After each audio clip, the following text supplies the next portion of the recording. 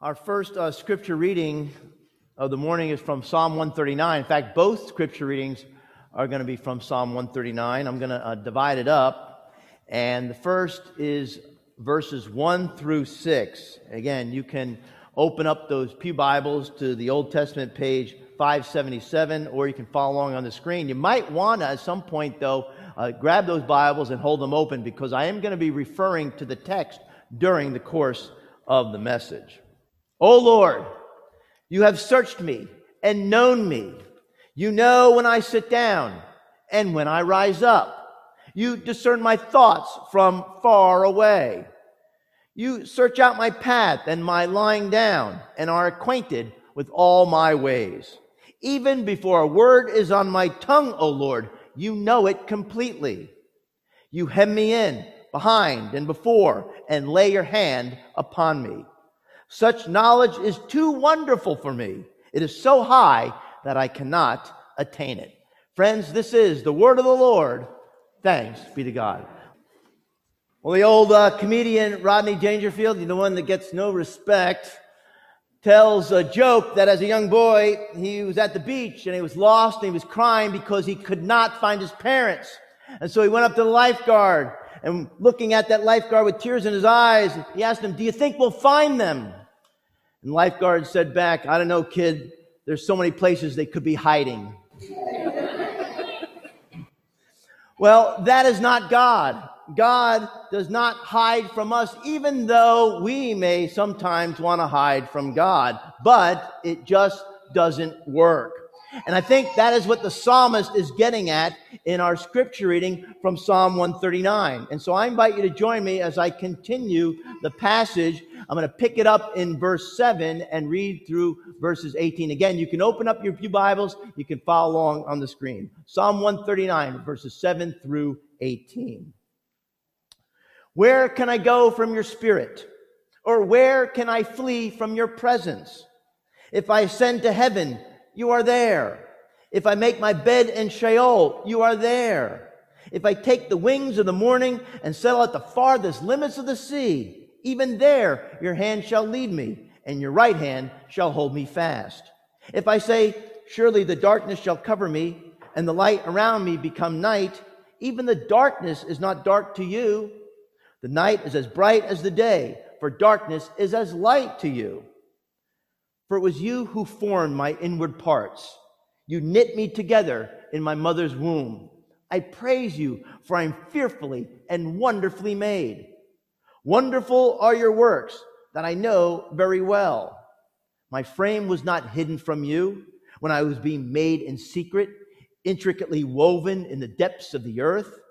Your eyes beheld my unformed substance. In your book were written all the days that were formed from me, when none of them as yet existed. How weighty to me are your thoughts, O God! How vast is the sum of them! I try to count them. They are more than the sand. I come to the end. I am still with you. Friends, this too is the word of the Lord. Thanks be to God. Psalm 139 begins with the words, "O Lord, you have searched me and known me." And of course say, well, of course God knows me. God knows everything. God is omniscient. God is all-knowing. What you may not know is that the term omniscience is actually a Greek concept, which means knowing all the information there is to know. There was a CNN poll a while back which asked the question, do you approve of God's job performance? In other words, does God know what he's doing? 48% of the people said no.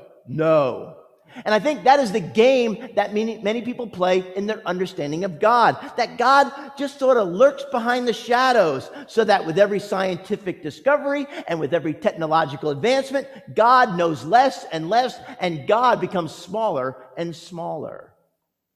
What we really discover about the nature and character of God in Psalm 139 just makes God that much bigger and gives us even more reason to praise him. Friends, God is big, God is smart, And God does not run out of gigabytes on his hard drive, but instead has all the information he needs to know to guide and direct our lives. Now, the question of how well does God know us gets answered in verse 2 in Psalm 139. It says, "You know when I sit down and when I rise up." In other words, when I sit down on the couch to veg out and watch an old Clint Eastwood Western, or to watch an old episode of MASH, or an episode of the Big Bang Theory, God knows that. When I'm on the go, making calls, sending emails, contacting customers, God knows me. It says, "You even discern my thoughts from far away." Imagine that. God is a mind reader. God knows what you're thinking at this very moment. God knows that you're thinking, "Boy, I sure hope the preacher doesn't prattle on too long this morning. There's a sandwich at home with my name on it." God knows that. And now I know that too. And then we discover that God makes it a practice to study our habits. "You search out my path and my lying down and are acquainted with all my ways." If you're an early riser who likes to get up in the morning at the crack of dawn, God notices that. If you're somebody who likes to go to downtown Quarryville and grab a cup of coffee at the Daily Grind to get your day going, God notices that. God is familiar with all our ways. Now, I'm not sure how you feel about all that, but I'm going to make a confession to you. When I stop and think about the limitless knowledge that God has about me, I have to tell you, it makes me feel a little bit uncomfortable. I think some of us are afraid, and we don't want the government collecting data from our computers or our cell phones, whether we've been vaccinated or not vaccinated. And you know what? Deep down, we don't really want God to know us like that either. In fact, I bet that our worst nightmare would be the thought of God having this really thick FBI file on us. Because we don't like the idea of God having that kind of information about us. We don't like the idea of God having that kind of security clearance that keeps tabs on our lives. But friends, here's what's important. We need to realize that the motive for God knowing us is that of love. God wants to know us completely in order that he might help us achieve the purpose for which we were created, to lead us on paths of devotion and healing and joy. Now, what's interesting to me is that the Hebrew word for know, for knowing, is the word yada. And it's a word that is so intimate, it's a word that is so personal, that is also the word that the Bible uses for sexual intimacy. You might remember that old King James version of the Bible in Genesis where it says, Adam knew his wife Eve, and she bore a son. God knows us with that same kind of deep, personal, intimate, tender knowledge.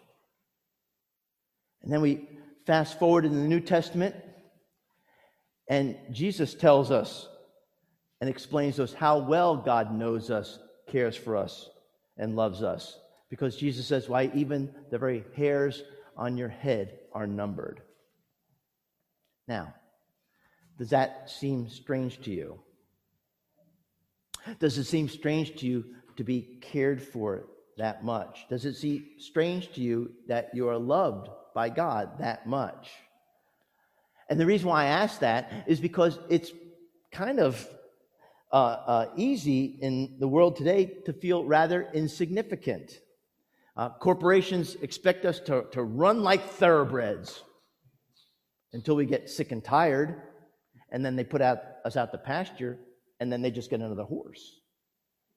Astronomers describe the Earth as a tiny BB rolling around this giant, vast boxcar of the universe.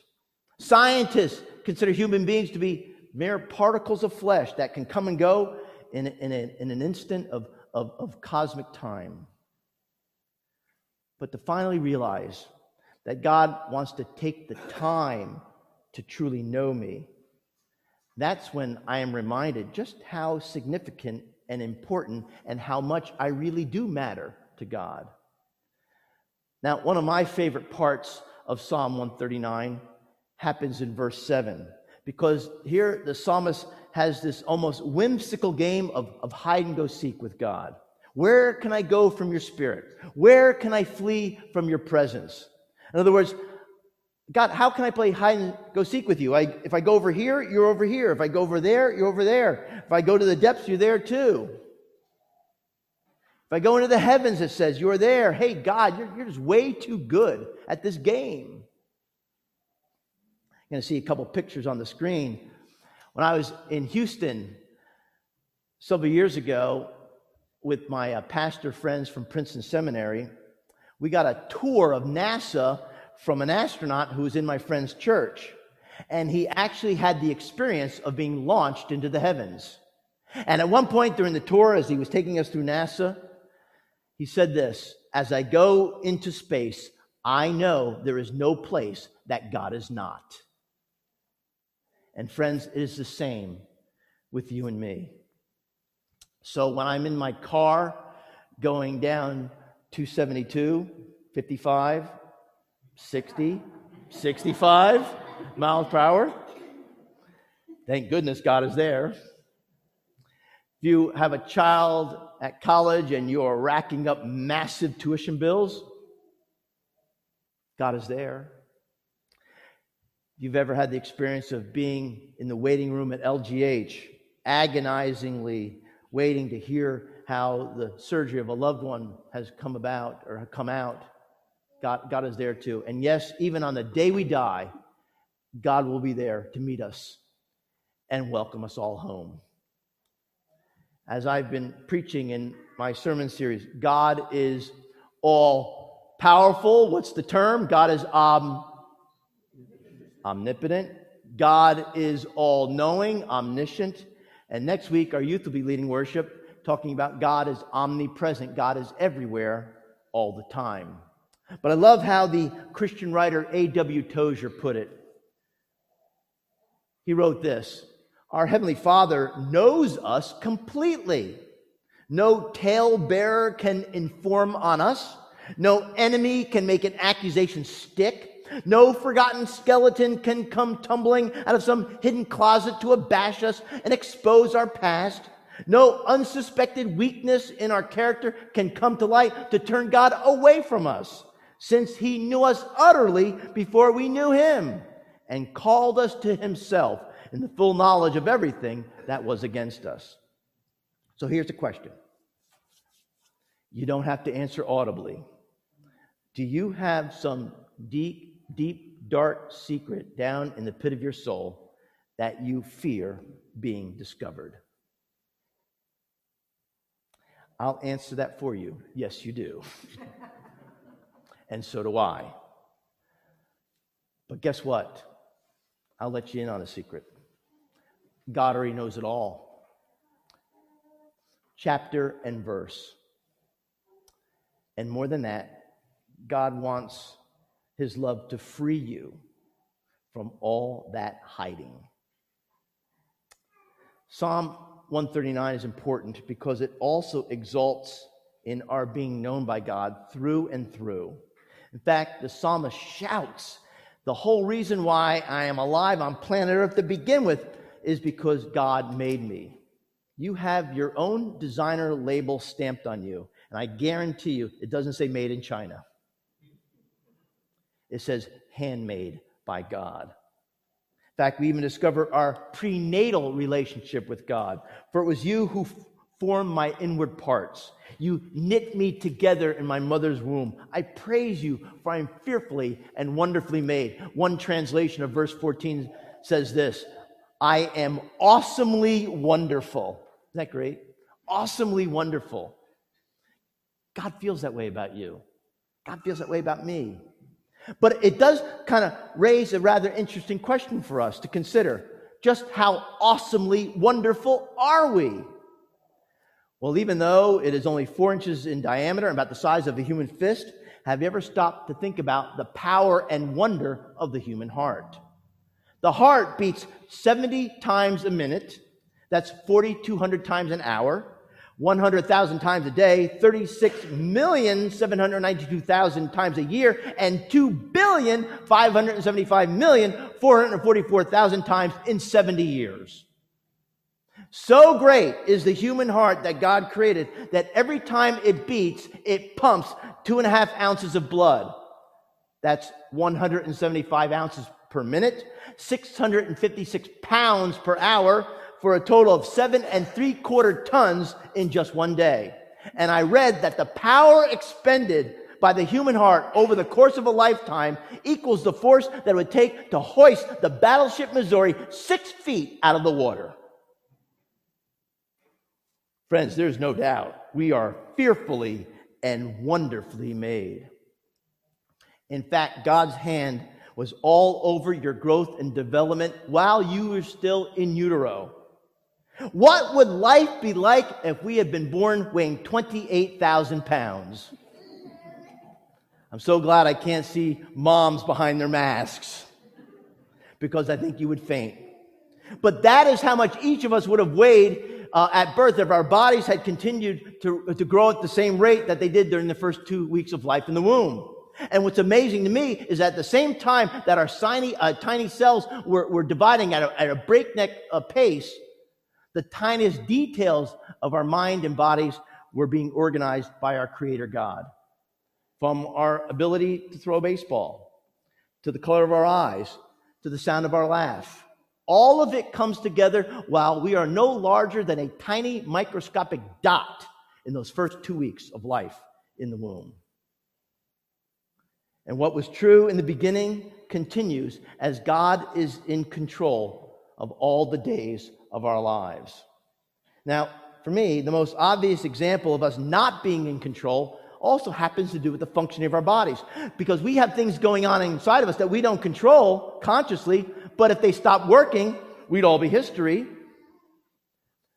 Put your hand in your chest, and I bet you can feel your heart thumping, right? You should be able to. Mother once said to a little girl, "Honey, Jesus lives in your heart."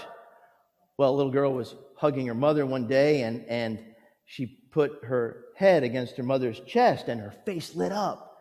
And she said, "Mama, I hear Jesus." And her mother said, "Well, honey, what's Jesus doing?" And she said, "I'm not sure, but it sounds like he's making coffee."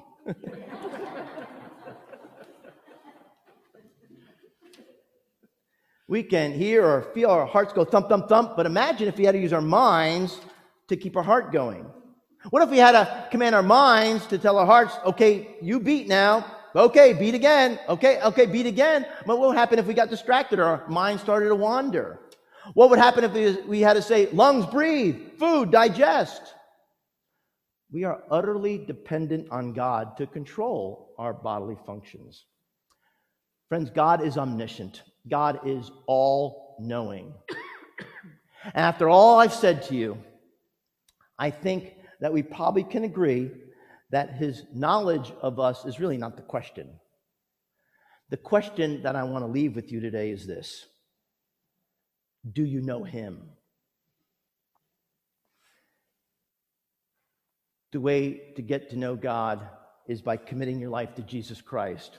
There's really no one better to whom you can trust your life to. Remember, it is God who knit you together while you were in your mama's tummy. All your days are written in his book, and he knows you better than you even know yourself. And if you want to know him today, you come talk to me, you talk to an elder, you talk to a deacon, you give me a call. Because I promise you, from this point on, your life journey will be one of intimacy and joy and love. One of the books that I used to read to my children when they were younger was a book by Margaret Wise Brown. It's called The Runaway Bunny. Once there was a little bunny who wanted to run away. So she said to his mother, "I am running away. If you run away," said his mother, "I will run after you, for you are my little bunny. If you run after me," said the little bunny, "I will become a fish in a trout stream, and I will swim away from you.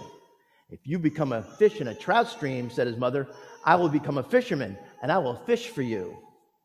If you become a fisherman, said the little bunny, I will become a rock on a mountain high above you. If you become a rock on the mountain high above me, said his mother, I will be a mountain climber, and I will climb to where you are. If you become a mountain climber, said the little bunny, I will be a crocus in a hidden garden. If you become a crocus in a hidden garden, said his mother, I will be a gardener, and I will find you. If you are a gardener and find me, said the little bunny, I will be a bird and fly away from you. If you become a bird and fly away from me, said his mother, I will be a tree that you come home to.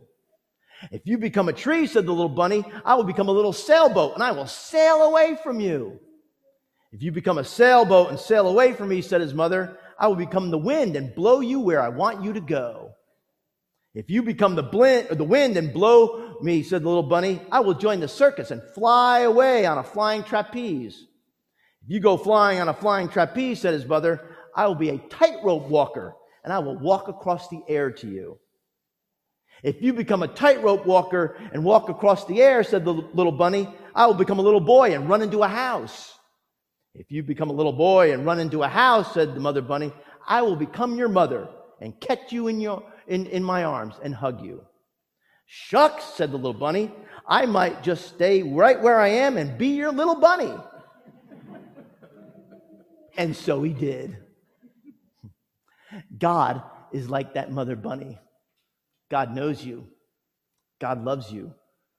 God will search high and low for you, and when he finds you, he will wrap you in the warm embrace of his everlasting arms. Would you join me in prayer? Let us pray.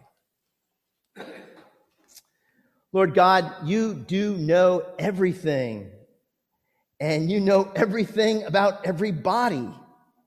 And we thank you for the assurance that comes from your word that you're not some distant deity to whom we are just blips on your cosmic radar screen, but that you have come close to us in Jesus Christ, who is as near to us as our own breathing. And like we read earlier in Psalm 139, let us rejoice that you know us intimately. Thank you for letting us know you, O God. Open up our hearts to being known by you and by one another.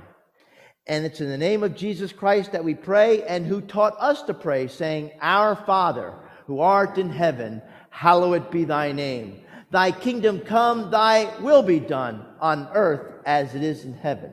Give us this day our daily bread, and forgive us our debts as we forgive our debtors. And lead us not into temptation, but deliver us from evil. For thine is the kingdom and the power and the glory forever. Amen.